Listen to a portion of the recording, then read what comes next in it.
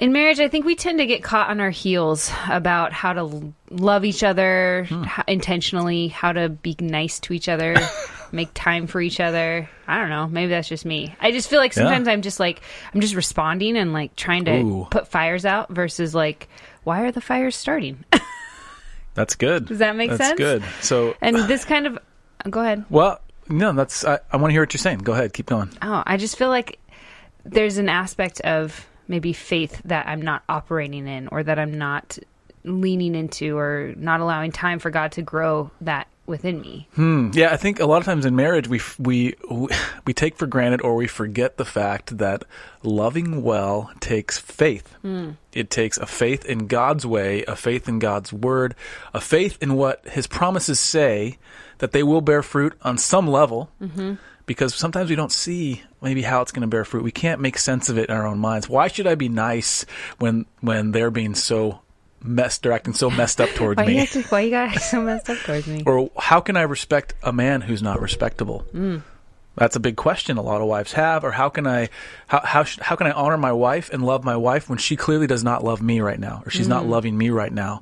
So acting in a way that's contrary to our flesh in those moments takes an immense amount of faith. And what you're saying is that we get caught on our heels, is that we don't always act by faith. We don't walk in the Spirit. We walk in our flesh.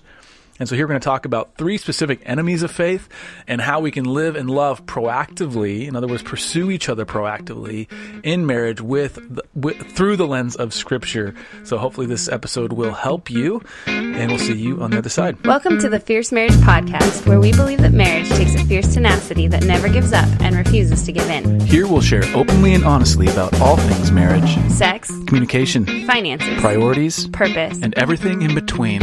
Laugh, ponder, and join in on candid, gospel-centered conversations. This is Fierce Marriage. Good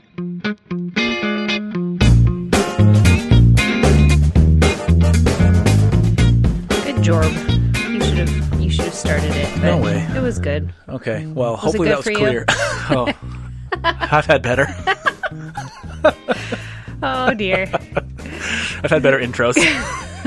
Hopefully that was helpful, a listener, because we want to give you a good idea of where we're headed today. And one of the things that occurred to us as we were prepping for this is exactly what Selena, what you were saying, is that, man, it's so easy to fall kind of into our natural state of being as fleshly people in a marriage that is not always easy. Right. Well, personally, I think I've been dealing with a lot of fear, as I think many of us have, in just the climate that we're in with the virus and everything going around. And so that's prompted me to get in the Word more and to understand what the role fear, in terms of not fear of God and not in awe and like glory God, but fear as in like shrinking back and being afraid of something. So just drawing those clear lines. But what does the Bible say about that type of fear, and how am I supposed to respond? And if I can't respond that way, why can't I? What is not, that should be an overflow of something that's happening. So what's not happening that should be happening? Does that make sense? Yeah. Yeah, I think so. So we're just thinking critically about our reactions to things and looking at in our marriage, fear is maybe the fuel for that, whatever the bad behavior is, the bad beliefs are, the bad decisions are, and how that affects our marriage. So, it's been really, I think, elucidating for us as we've talked through it. So hopefully it'll be the same for our listeners.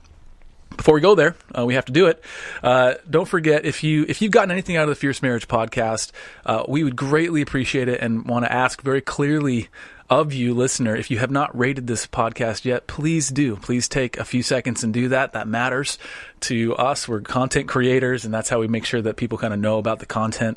Also, so a rating goes a long way. A review goes a really long way. And the same goes for our books. If you've read any of our books, and I've never asked for that, but go to Amazon and leave a review. That means a lot. Speaking of books, we have another book coming out. See Through Marriage is coming out, well, as of today, May 5th. I don't think the publisher's going to change that date in light of everything. No. But you're going to want to make sure and pre-order that, because if you pre-order it, you will get the ebook for free. Oh. I'm sorry, audiobook for free. You'll get that for sure for free. If you want to get the ebook for free, you can if you pre-order it and join the launch team, which good luck with that. I'm not sure if that's going to be still open by the time this podcast goes out. But yeah, you'll get the ebook for free, audiobook for free by pre-ordering. You also get a discussion guide and some videos if you order a certain number of copies. But anyway, make sure you pre-order. That way you get it delivered in time, because we're going to be doing like a group study on it. Yes. Well, and deliveries are taking a little bit longer these days. They are. So I ordered some journals. Got to be proactive. I ordered some journals on Amazon, and it was like, delivery on the 21st. And I was like, great. And then I went back to be like, where's my delivery at? And they said April 21st, yes. Which it was like March 21st when I did that. So yeah, I was a little bit distraught, but here we are. I think they're going to be delivered tomorrow, actually. They bumped it up. Okay. So anyway, the second thing is, man, we've been so blessed by our patrons on Patreon.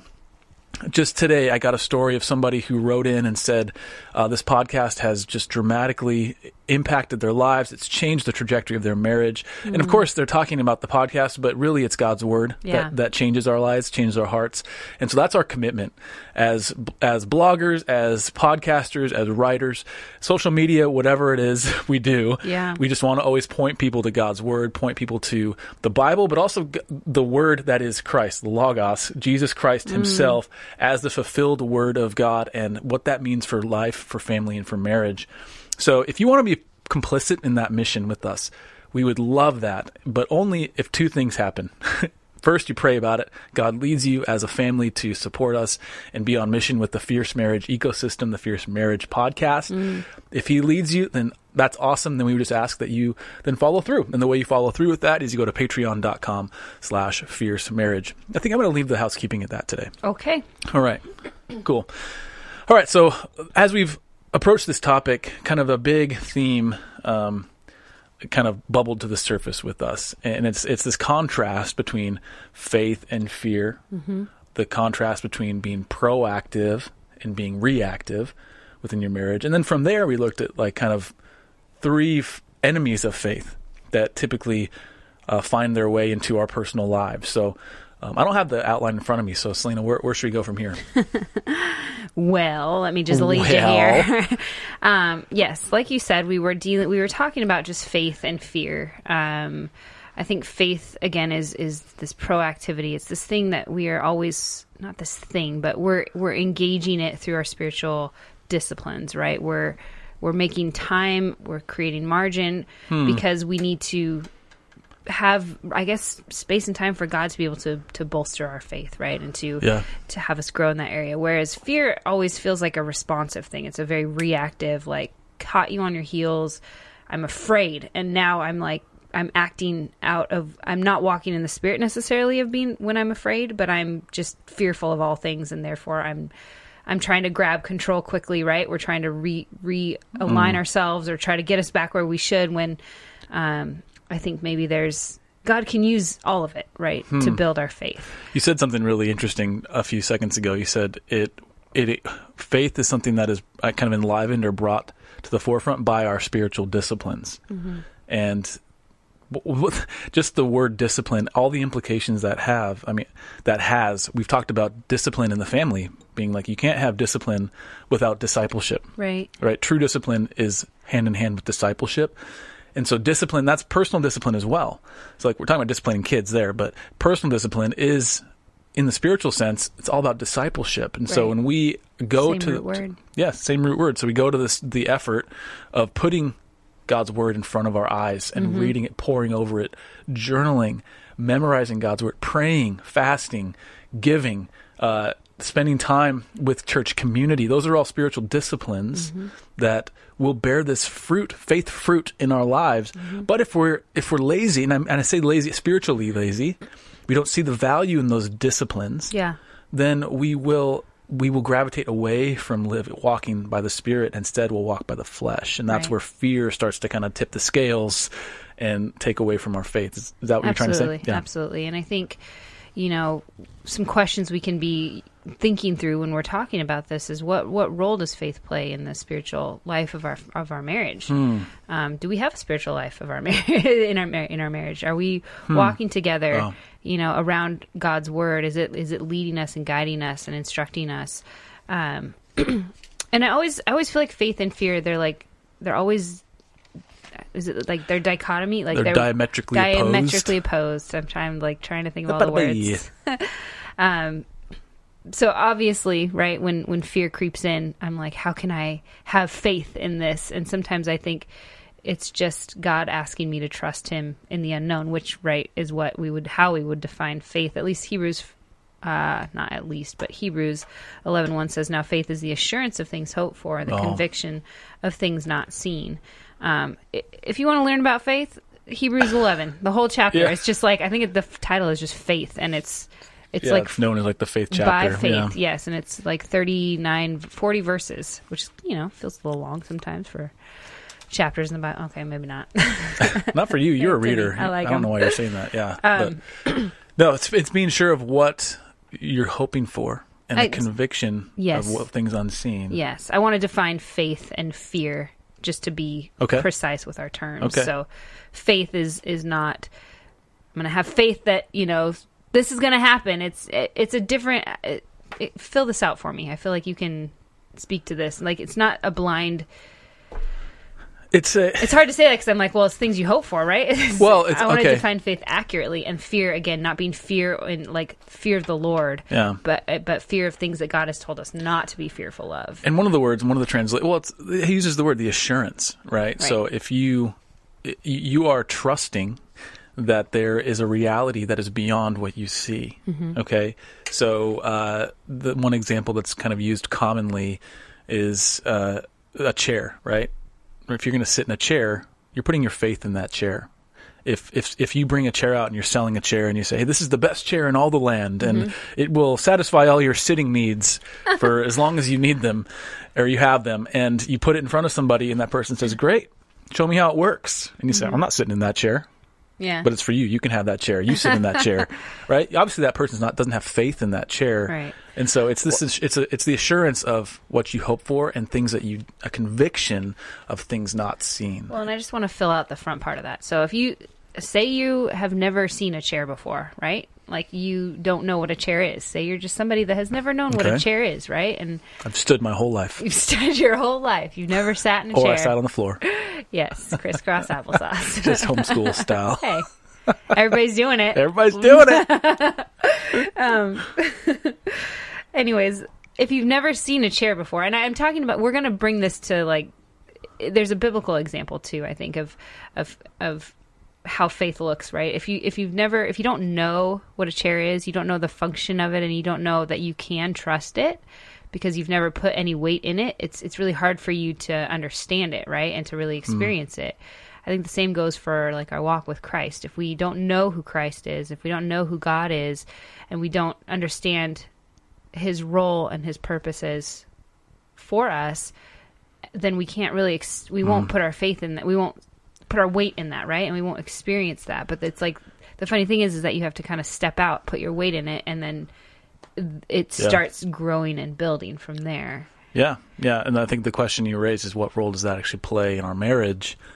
Is we look at God's design for love. We look at God's design for covenant, and God's, the commands we see in the epistles for married couples of honoring and loving and respecting and submitting to one another and submitting to Christ as a married couple.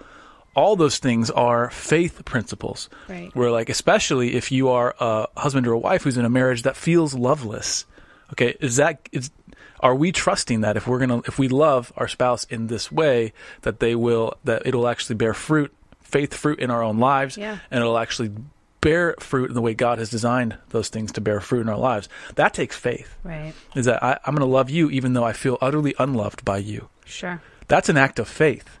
And so that's how it plays out. And so the way it plays out in more casual ways, okay, so say you're married, you feel like you're fine, right? Your marriage is fine, but your spouse is just irritating you. Yeah. Well, or you feel like they just have a habit that's terrible, or maybe their faith is, their walk with Jesus has grown complacent, and you feel like you don't respect that part of them. Sure. Faith in a casual way would be like, casual sense, a day-to-day sense, is that I'm going to show them love. I'm going to respect him. I'm going to honor her. Mm-hmm.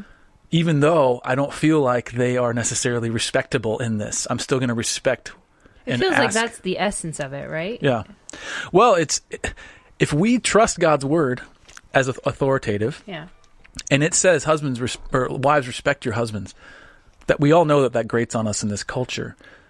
But if a wife says, I'm going to stand on that command, I'm going to respect my husband, even when he's not respectable. Now, does that mean that you are just kind of enabling bad behavior? No, that's a different thing. Okay, but there's a way to respect that is God honoring. That is also not.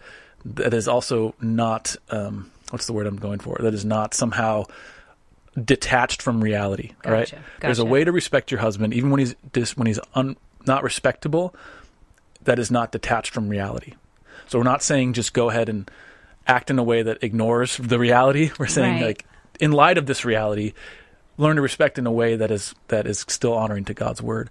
And that is what takes faith. Right. Because if a wife's bitter or she's hurt or she's just feeling completely just hobbled by this, then she's going to have a hard time. Right. And that's where, she needs to be built up in the faith and trust. And again, sorry, I just want to have this caveat. Yeah. We're not saying that you would enable abuse or enable any sort of infidelity or any sort of ongoing sin. That's not what we're talking about. We're talking about something else that we're defining hopefully here. But go ahead. So, again, just to reiterate before we jump into kind of these three enemies of faith, like faith, just to kind of paint a bigger picture, is kind of an ongoing journey, right? It's continual, it's enduring, it's foundational, it's instructive.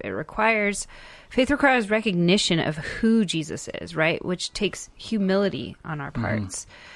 Faith moves us closer to God. Trust is an act of faith. I think you said that before when we were talking. And so if you look at, the enemies of faith, you're going to have, the first one we'll talk about is fear, right? You have this reactive, momentary, blinding element. And I think there's an element of pride here because we may feel like we're in control. And then when I feel like fear creeps in and happens when we lose that sense of control, right? It shifts our focus away from God. And, one of the examples, well, if you want to say something, I was just going to say the example of Jesus calming the storm in Matthew 8. Yeah. Well, I just want to say, in general, each one of these will be rooted back to pride in some way. Yeah. Fear is definitely rooted in pride, in that when we fear... Now, there's a fear that's healthy, okay? It's like if I stand at the edge of a cliff, like there's a fear that I might fall off that cliff. Right. Should I have faith that if I fall off, like I'm going to be fine? Well, probably not, because we know how God created gravity to work and how physics works. Now, but that's a different type of fear, okay? Right. But the type of fear we're talking about, the type of fear that is more on a soul deep level, on a how do I live my life level, is that fear is definitely rooted in pride, in the sense that if I am fearing, I am trusting in myself more than I'm trusting in God. Right. In this circumstance. Well, and the same thing goes with self-sufficiency, which is the third. Well, let's not go there yet. That's so in Matthew 8, verse 23, it starts with, when he got into the boat, this is Jesus, his disciples followed him, and behold, there arose a great storm on the sea, so that the boat was being swamped by the waves, but he was asleep. And they went and woke him, saying, Save us, Lord, we are perishing. And he said to them, Why are you afraid, O you of little faith? And he rose and rebuked the winds and the seas, and there was a great calm. And the men marveled, saying, What sort of man is this, that even the winds and sea obey him? This speaks to, I think, knowing and recognizing who Jesus is, right? And I'm not blaming the disciples, because, again, we fall into this every day as Christians on the other side of knowing who Jesus is. They had just met Jesus, essentially, right? And I mean, he hadn't died and risen again. Right. So they're saying, Save us, Lord. So I feel like they have some recognition of who Jesus is, but they didn't actually know him, because he's saying, Why are you afraid, oh you of little faith? There's this part of knowing who Jesus is that would drive out those fears of the unknown in some ways. Like the what? Well, no, Your eyebrows went up. I was like, uh-oh, what'd I say? No, I'm saying we're right there in it. Okay. Yes, so we are in the middle of COVID-19 pandemic. Who knows when you're listening to this, listener, but right now we're in the thick of it as we're recording this. And the case count worldwide just crossed 500,000. Right. So that's up from 200,000 last week when we recorded. Right. So it's doubled in a week. Right. Okay, so we're in the storm. Yes. And we are in the boat in the middle of the storm, and the winds, it wasn't just a little storm. It was a violent tempest that the disciples were in. Does it feel that way? Oh, okay. Yeah. Does it feel that way when you go to the grocery store and there's no eggs to be found? There's no, all the staples are completely tapped out. You can't get anything, everything that we've grown used to is being kind of upended. Yep. The markets have crashed. It's a lower, to where they were 3 years ago. Yeah, literally, I think we feel like them. Save us, Lord. We are perishing. Where are you? What is? We're gonna die. We're gonna die, and he's asleep. We have those Why moments. Are you sleeping? Why are you sleeping? Because he's the creator of the universe. He is the one that calms the seas. The seas obey him. The winds obey his voice. Like, he was there at the beginning. Like, why are you afraid, O you of little faith? Like, he rose and rebuked the winds. He reminded them, and he displayed for them and modeled for them, I am Christ. I am the one that calms the storms. I am in control. They listen to my voice. And so I feel like does that not build your faith to see Jesus just come out and like dominate these waves of just, and I don't want to, Jesus is like this big, he's not a superhero. No, right? He's God. He's God, which makes it even more realistic and awesome. It calibrates us a little bit, and we say, okay. And the disciples had that exact moment. Their response was another question. They said, what sort of man is this that even the winds and sea obey him? The answer is that he's the God man. Right. That he's not just a man. He is God. He is God in the flesh. Right. And he is there to prove it to them, and that's the path that they're on. And it's in those moments, which I think is, even if you step back even further, of how God uses fear to build our faith. Is that too bold of a statement to say? God can use fear. I think that our fear given over to God is an avenue by which our faith is built. Okay. So when we actually choose to terminate our fear on the person of God and say, instead I'm turning away from my fear of man, fear of the world, fear of death, fear of circumstance, and I'm saying, now I have fear of the Lord instead. I have reverence and awe and recognition of who he is as God and me as not God. Right. That is a healthy fear, that I'm now turning and have fear of the Lord. The Bible says the fear of the Lord is the beginning of wisdom. Right. Now God is using that to sanctify and build me up in the way, and you have to be humble in that. You have to walk the path of humility. There cannot be any pride. I mean, fear, I think, just when you're in straight panic, there's no pride. Like, you're just humble in all aspects, right? I think I don't know of a good example. I mean, I guess maybe giving birth. I'm not going to get TMI, but like there's some real fears, I think, for people there, and naturally so. It's a traumatic, beautiful, amazing thing, but it's also really painful. It's very and painful. Really unpredictable. There's a lot of things that can go wrong. But when it's happening, it's like I'm not thinking about how I can like fix the situation. You're just like focused and you're humble, and everything is just happening around you. Your body is like taking control, and you're just humbly like there. And you see the difference though? Like there's a fear that there's a sense that I don't know. Here's why I'm going to push back a little bit. Sure. Is that, yes, I'm not saying it's a great example. Fear in that sense is humble, but there's also a great bit of pride still in that moment if you choose not to trust God. Right. Okay? And that's the difference. You can still be like, oh, this is hard. I have to go through a hard thing, and it's terrible. I don't want to go through the hard thing. But I'm going to trust God in it. And that is the difference, I think, and what between does his word say? Fear that points to God and fear that points to ourselves. Yes, and God's word says children are a blessing. And, sometimes having this kid is not, it's not... That, again, the example kind of starts to break down at some point. Okay.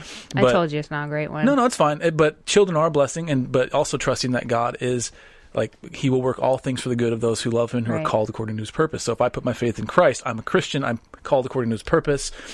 Therefore, I can trust that he will work all things, even if something tragic happens in that moment. And that's what I'm talking about. And maybe we should use a marriage example. Maybe that's a better one of fear, right? Where what instance do we see fear, or do we experience fear in our marriage? Look around you. I mean, whatever causes an argument in your marriage is usually some sort of beacon pointing to, or neon sign pointing to an area of fear in our hearts, right? So you think, we just had an argument about who he's not helping around the house, or she's not helping around the house, whatever that is. Right.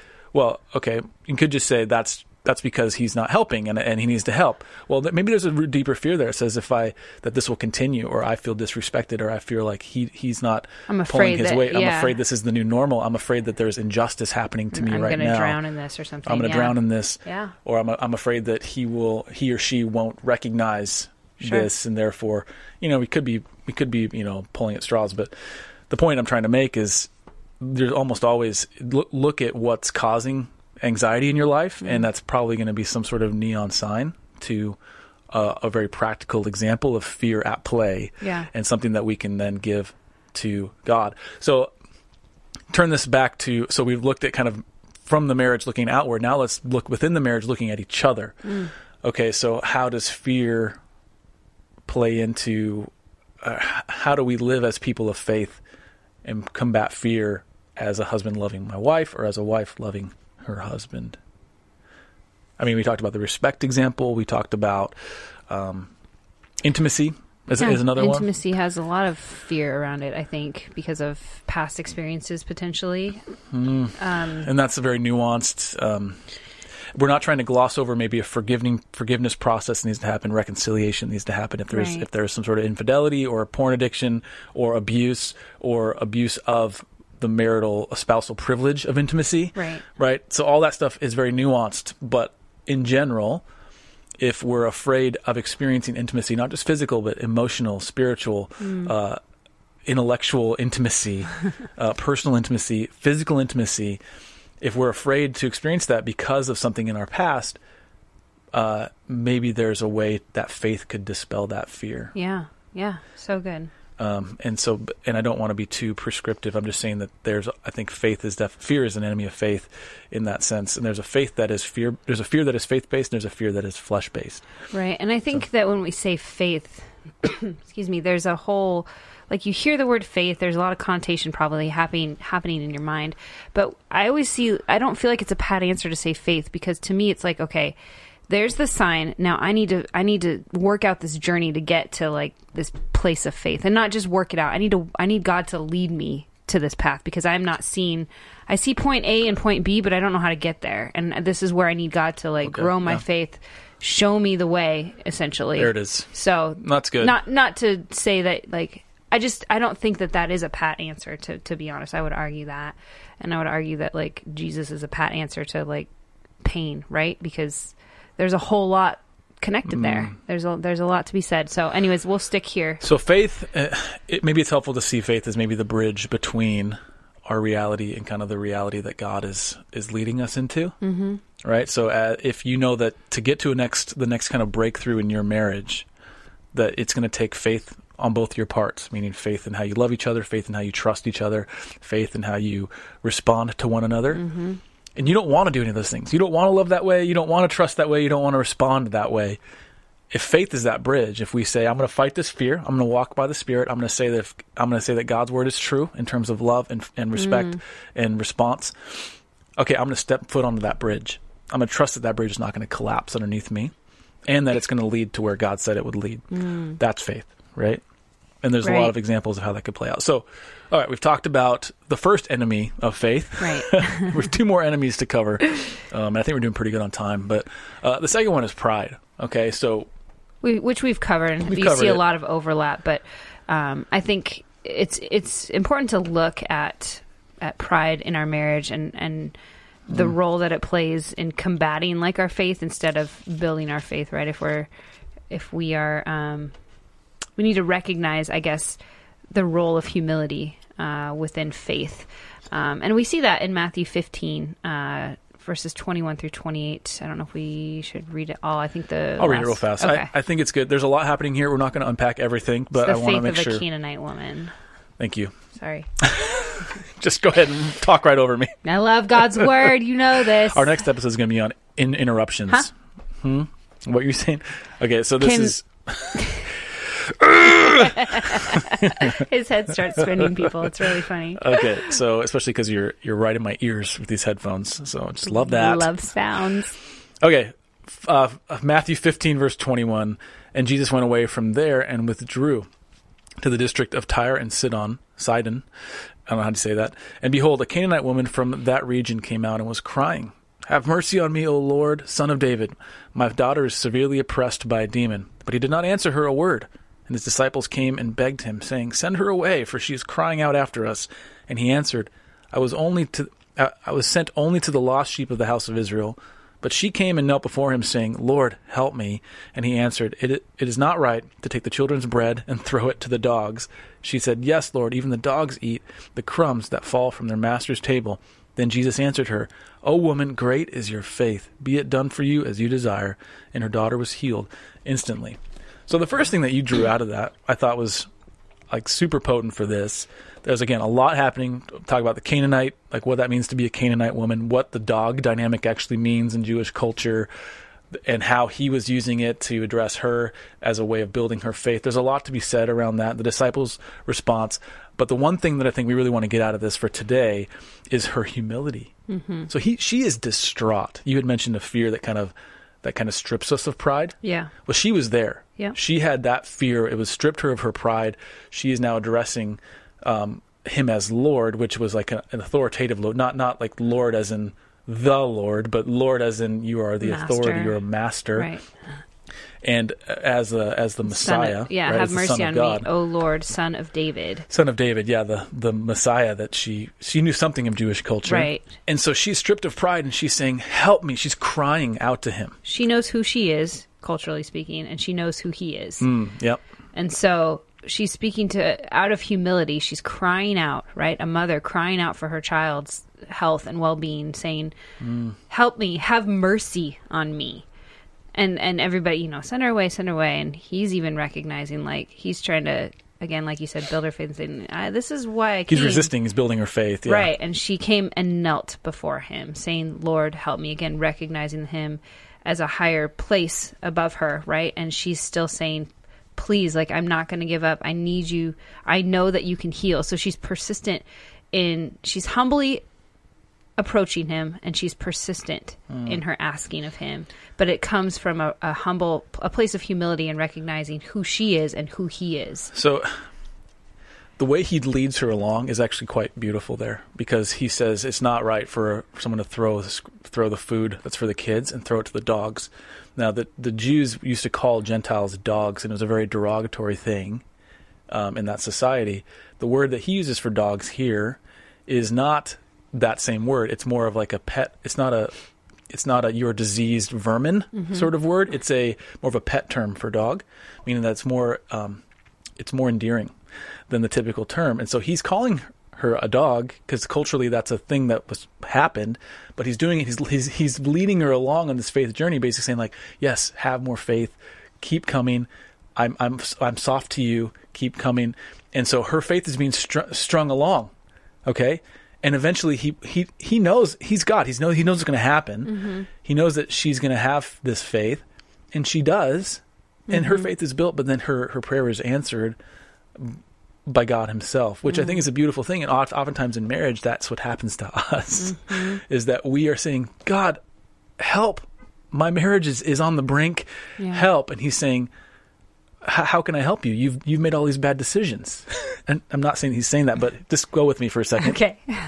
He's saying, well, you're living in the bed that you made, right? You're sleeping in the bed that you made. Whether that's, and I'm not saying, please don't read into that. I'm saying that it takes two, right, to make a marriage work or not work, and all that kind of stuff. But you're saying, well, God, please help.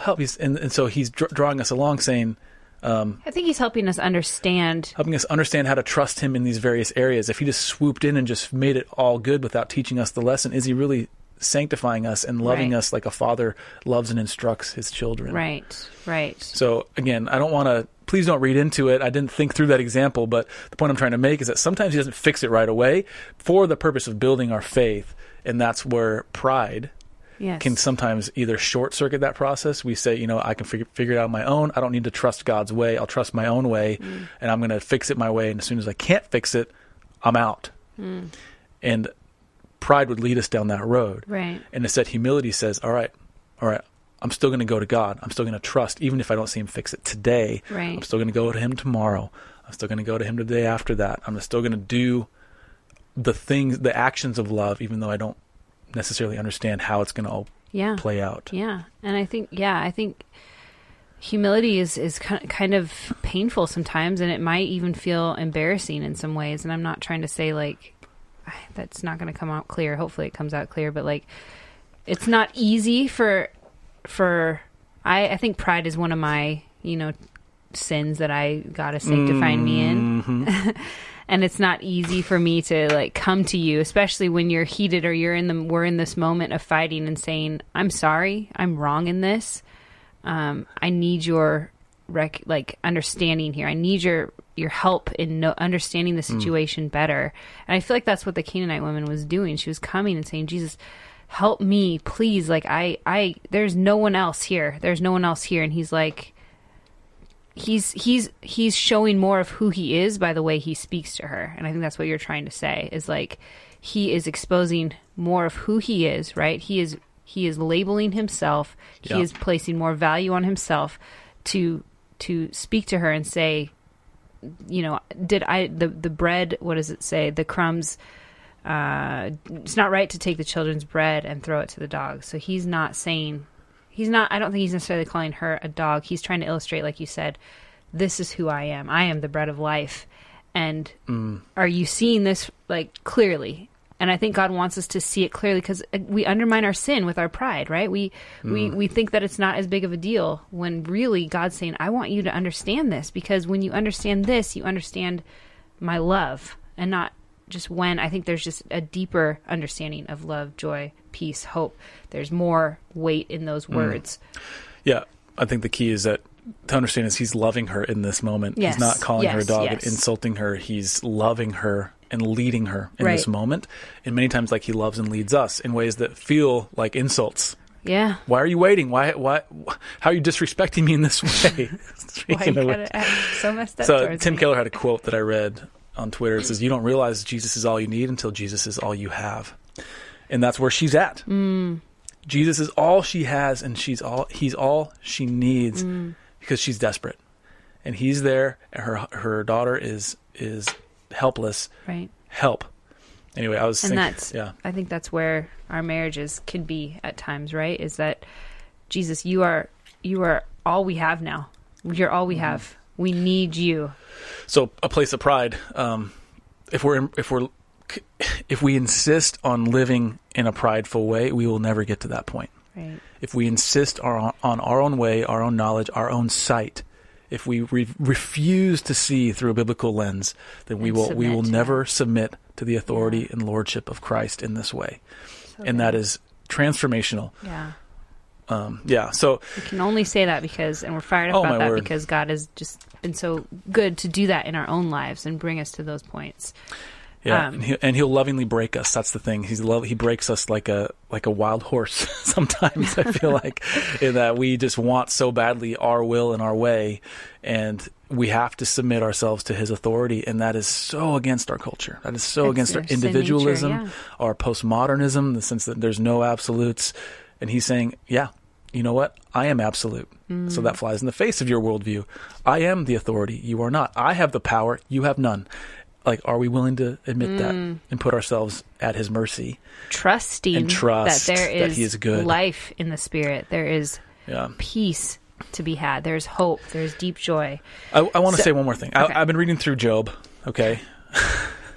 It's intense, people. It's a good time to be reading it. I'm halfway through it right now, and I read through it last year. Oh, you're so great. You're so far ahead of the curve. I know. I listened to it. It's really good to listen to. Not the same. I'm reading it. I read it. I've read it and I've listened to it. Reading it, I felt like brought some more depth. So. So. Anyway, the theme of the book is asking this question: is, can God still be trusted in the middle of our pain? Can we still trust God when it's hard? Right? Can we still trust God when everything is stripped away? Is he still good? Is he still trustworthy? Oh. And that's pride will keep us from getting to that place. And the answer is yes. He's still trustworthy. Even when we can't see it. He's still good. Jesus is still king. And that's something you can hang your hat on at the end of the day. That's right. That's right. All right. So we have a third enemy of faith in marriage. And these all, again, they overlap. So they kind of lead to each other. They lead to each other. And the third one is self-sufficiency. Right. And it goes right back to the pride, meaning that if I think that I'm the authority, I think that I am the source of my own happiness, right. I'm the source of my own provision, I'm the source of my own hope, then that will be an enemy of faith. Right, which it doesn't look like that, right? In our own hearts and minds, we're not sitting here being like, well, I'm in charge. It's more subtle than that. You know, if it's going to be, it's up to me, or those kinds of things. And it's just like, it's not all about you, you know? And there's... another quote, okay, is that we don't pray because we don't think we need God. And the root of that is absolutely true in terms of self-sufficiency. Is like, look at your prayer life. I'm being convicted as I'm talking. Just that silence. Just got real awkward in here. There's only 2 people. Nowhere to hide. Look at your prayer life. That conviction too. Yep. Are you praying? Are you praying for your marriage? Yeah. Are you praying for your spouse? Are you praying for your kids? If you're not praying, you're probably being self-sufficient. Yeah. Ryan, if you're not praying, you're being self-sufficient. Selena, if you're praying in a way that is not without anger and pride, you're probably not praying the right prayers, right? So I sit here and pray, God, why won't they just understand that this is the right way to go? And clearly I know the way. Bring them to my side. Give them sight, Lord, right? It's Lord, help my heart to not be so prideful. Help soften my heart. And May God, I not be angry in moments that I am not supposed to be angry in. And God, please intervene. Yes. Please work. Please change hearts. Yes. Please make this storm go away. Please heal my daughter. Please heal my spouse. Please rid our lives of this pestilence that is this addiction or this dysfunction or this pride, whatever it is. I need you, therefore I'm praying. So self-sufficiency doesn't do that. Right. Self-sufficiency says, I need to go on psychologytoday.com and look up 5 ways to convince your spouse they're wrong, right? Or I need to, whatever the self-help thing is, right? Self-help, it's like, it's oxymoronic in terms of a biblical worldview. We can't help ourselves. Right. I mean, yes, you can be practical. You can be wise. That, in a sense, is self-help. Tools for building. Okay. Those are called spiritual disciplines. No. Okay, just rebrand them. It's wisdom. True. It's called wisdom. It's called discernment. It's called Yes. So the point is that if we don't pray, or if we think that we are the ones that will enact change. I mean, Paul Tripp, freaking genius. Maybe not a genius, but just such a pioneer in our modern age for parenting and marriage. Sits on the shoulders of many great men. But one of the things he talks about is very clearly is like, stop trying to change your spouse. Like, you cannot change your spouse. You can't. But us trying to change each other is a form of pride, a form of self-sufficiency, and it flies in the face of faith. So that could be argued like, well, I'm having faith that my spouse is going to change, so I'm just going to, that's very clear what you said, I feel like, because sometimes we misuse the word faith and we don't understand it in terms of faith requires humility, not faith of pride and I'm going to change them by faith. They're going to be changed, right? That's an interesting distinction. It's like a name it and claim it kind of thing. Well, I'm going to act because I know this is the right way. If only it was that easy. I'm acting in faith, and we're saying what if you did nothing? Yeah. What if you prayed instead of whatever you're thinking to do? Disarm yourself. What if you acted in love? Yeah. And prayed instead of acting in love, trusting that your actions in love were the thing that's going to change. Say what needs to be said, right? You love that. Speaking the truth. In love, people. In love. Anyway, I think you get what we're saying there is just that self-sufficiency is saying to God, I got this. Just step back. I got this. And that's obviously, and it's always not that obvious, but we do it very subtly, and I think that's where we need the Holy Spirit, right? Again, the litmus test is just look at your prayer life and look at how you're relying on God in that way, and I'm convicted in saying that, so don't feel like I'm pointing my finger at you. I'm pointing my finger at myself. So just to recap, I think the 3 enemies of faith that we've been talking about, fear, so being reactive, momentary, kind of blinding and shifting our focus away from God. And fear often is rooted in a pride, that we have some sense of control, that we are, and when we're really not. And the way to combat the pride, obviously, is recognizing who Jesus is and humbly approaching the throne, humbly knowing who we are, right, and knowing who He is. Humility plays a humongous role in that. And then self-sufficiency. Yeah, and that's, again, we just finished talking about it, so I won't recap, but look at your prayer life, see how that kind of is an indicator of whether or not you're feeling or acting in a self-sufficient way. Right. Okay, so here's our big challenge, and this is a big one, but it's fairly simple. It's ask yourself, how can I love my spouse by faith? Pause. So let it sink in. How can I love my spouse by faith? And think of whatever that pain point is. How can you serve him or her in light of that in light of who Christ is, despite the pain point. Mm-hmm. And how can you enact and live in faith in light of not only who Christ is, but what he says love is and what he embodies love to be, but also what God says about covenant. And so when we live and build our life on those rocks, on those pillars of what God said about marriage, then we are living literally by faith. And we're acting in a way that trusts those things beyond our own vision.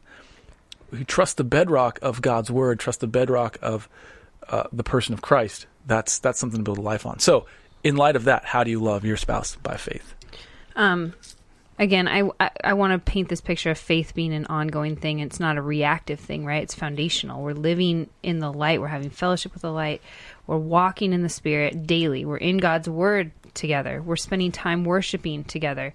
We're recognizing, these habits, these spiritual disciplines, they're faith building, right? We're creating margin around engaging with God and knowing him through his word, through worship, through even our own marriage and our covenant together. We can see aspects of God and his image in that. So having margin to be able to be intentional with each other, I think is that's been a big one for at least my mental space and my heart space, right?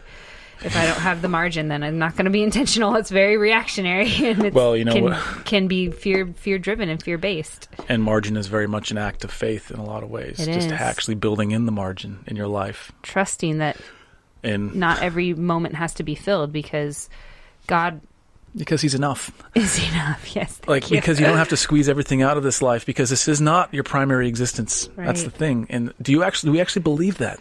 We have such a fear of missing out, right? Yeah. FOMO and YOLO. Those terms are so 2018, right? But the point I'm trying to make is that we're still swimming in that water. Yeah.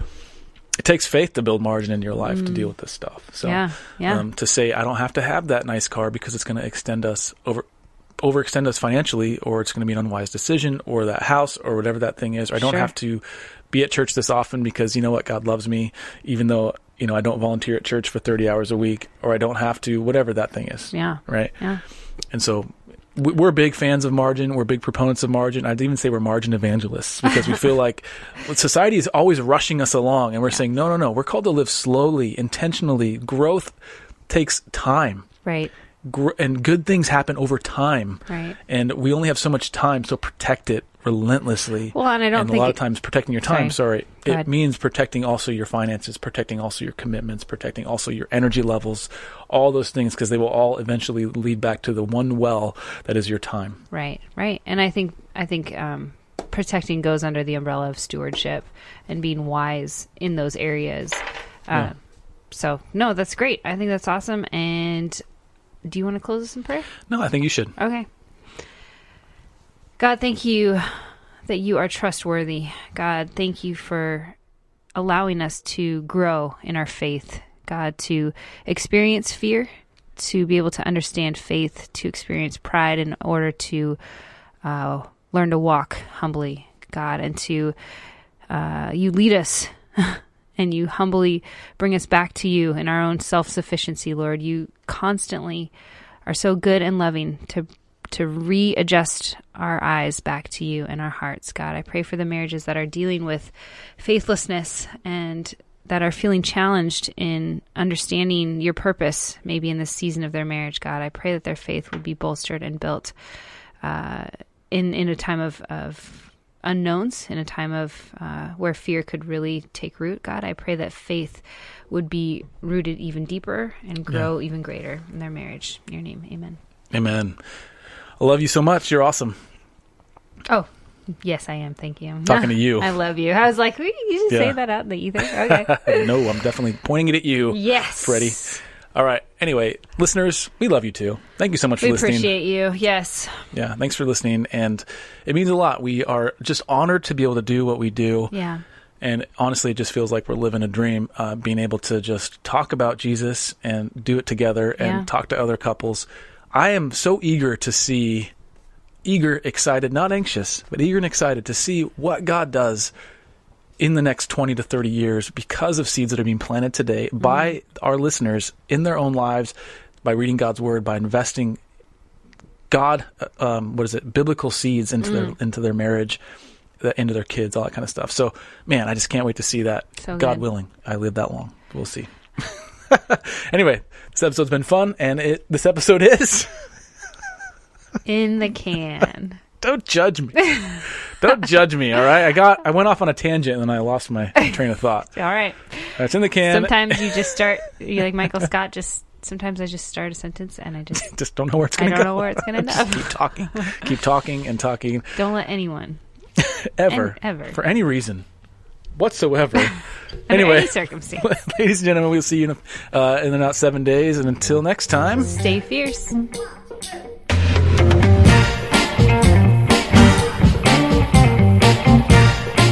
Thank you for listening to the Fierce Marriage Podcast. For more resources for your marriage, please visit fiercemarriage.com, or you can find us with our handle @FierceMarriage on Facebook, Instagram, and Twitter. Thank you so much for listening. We hope it's blessed you. Take care.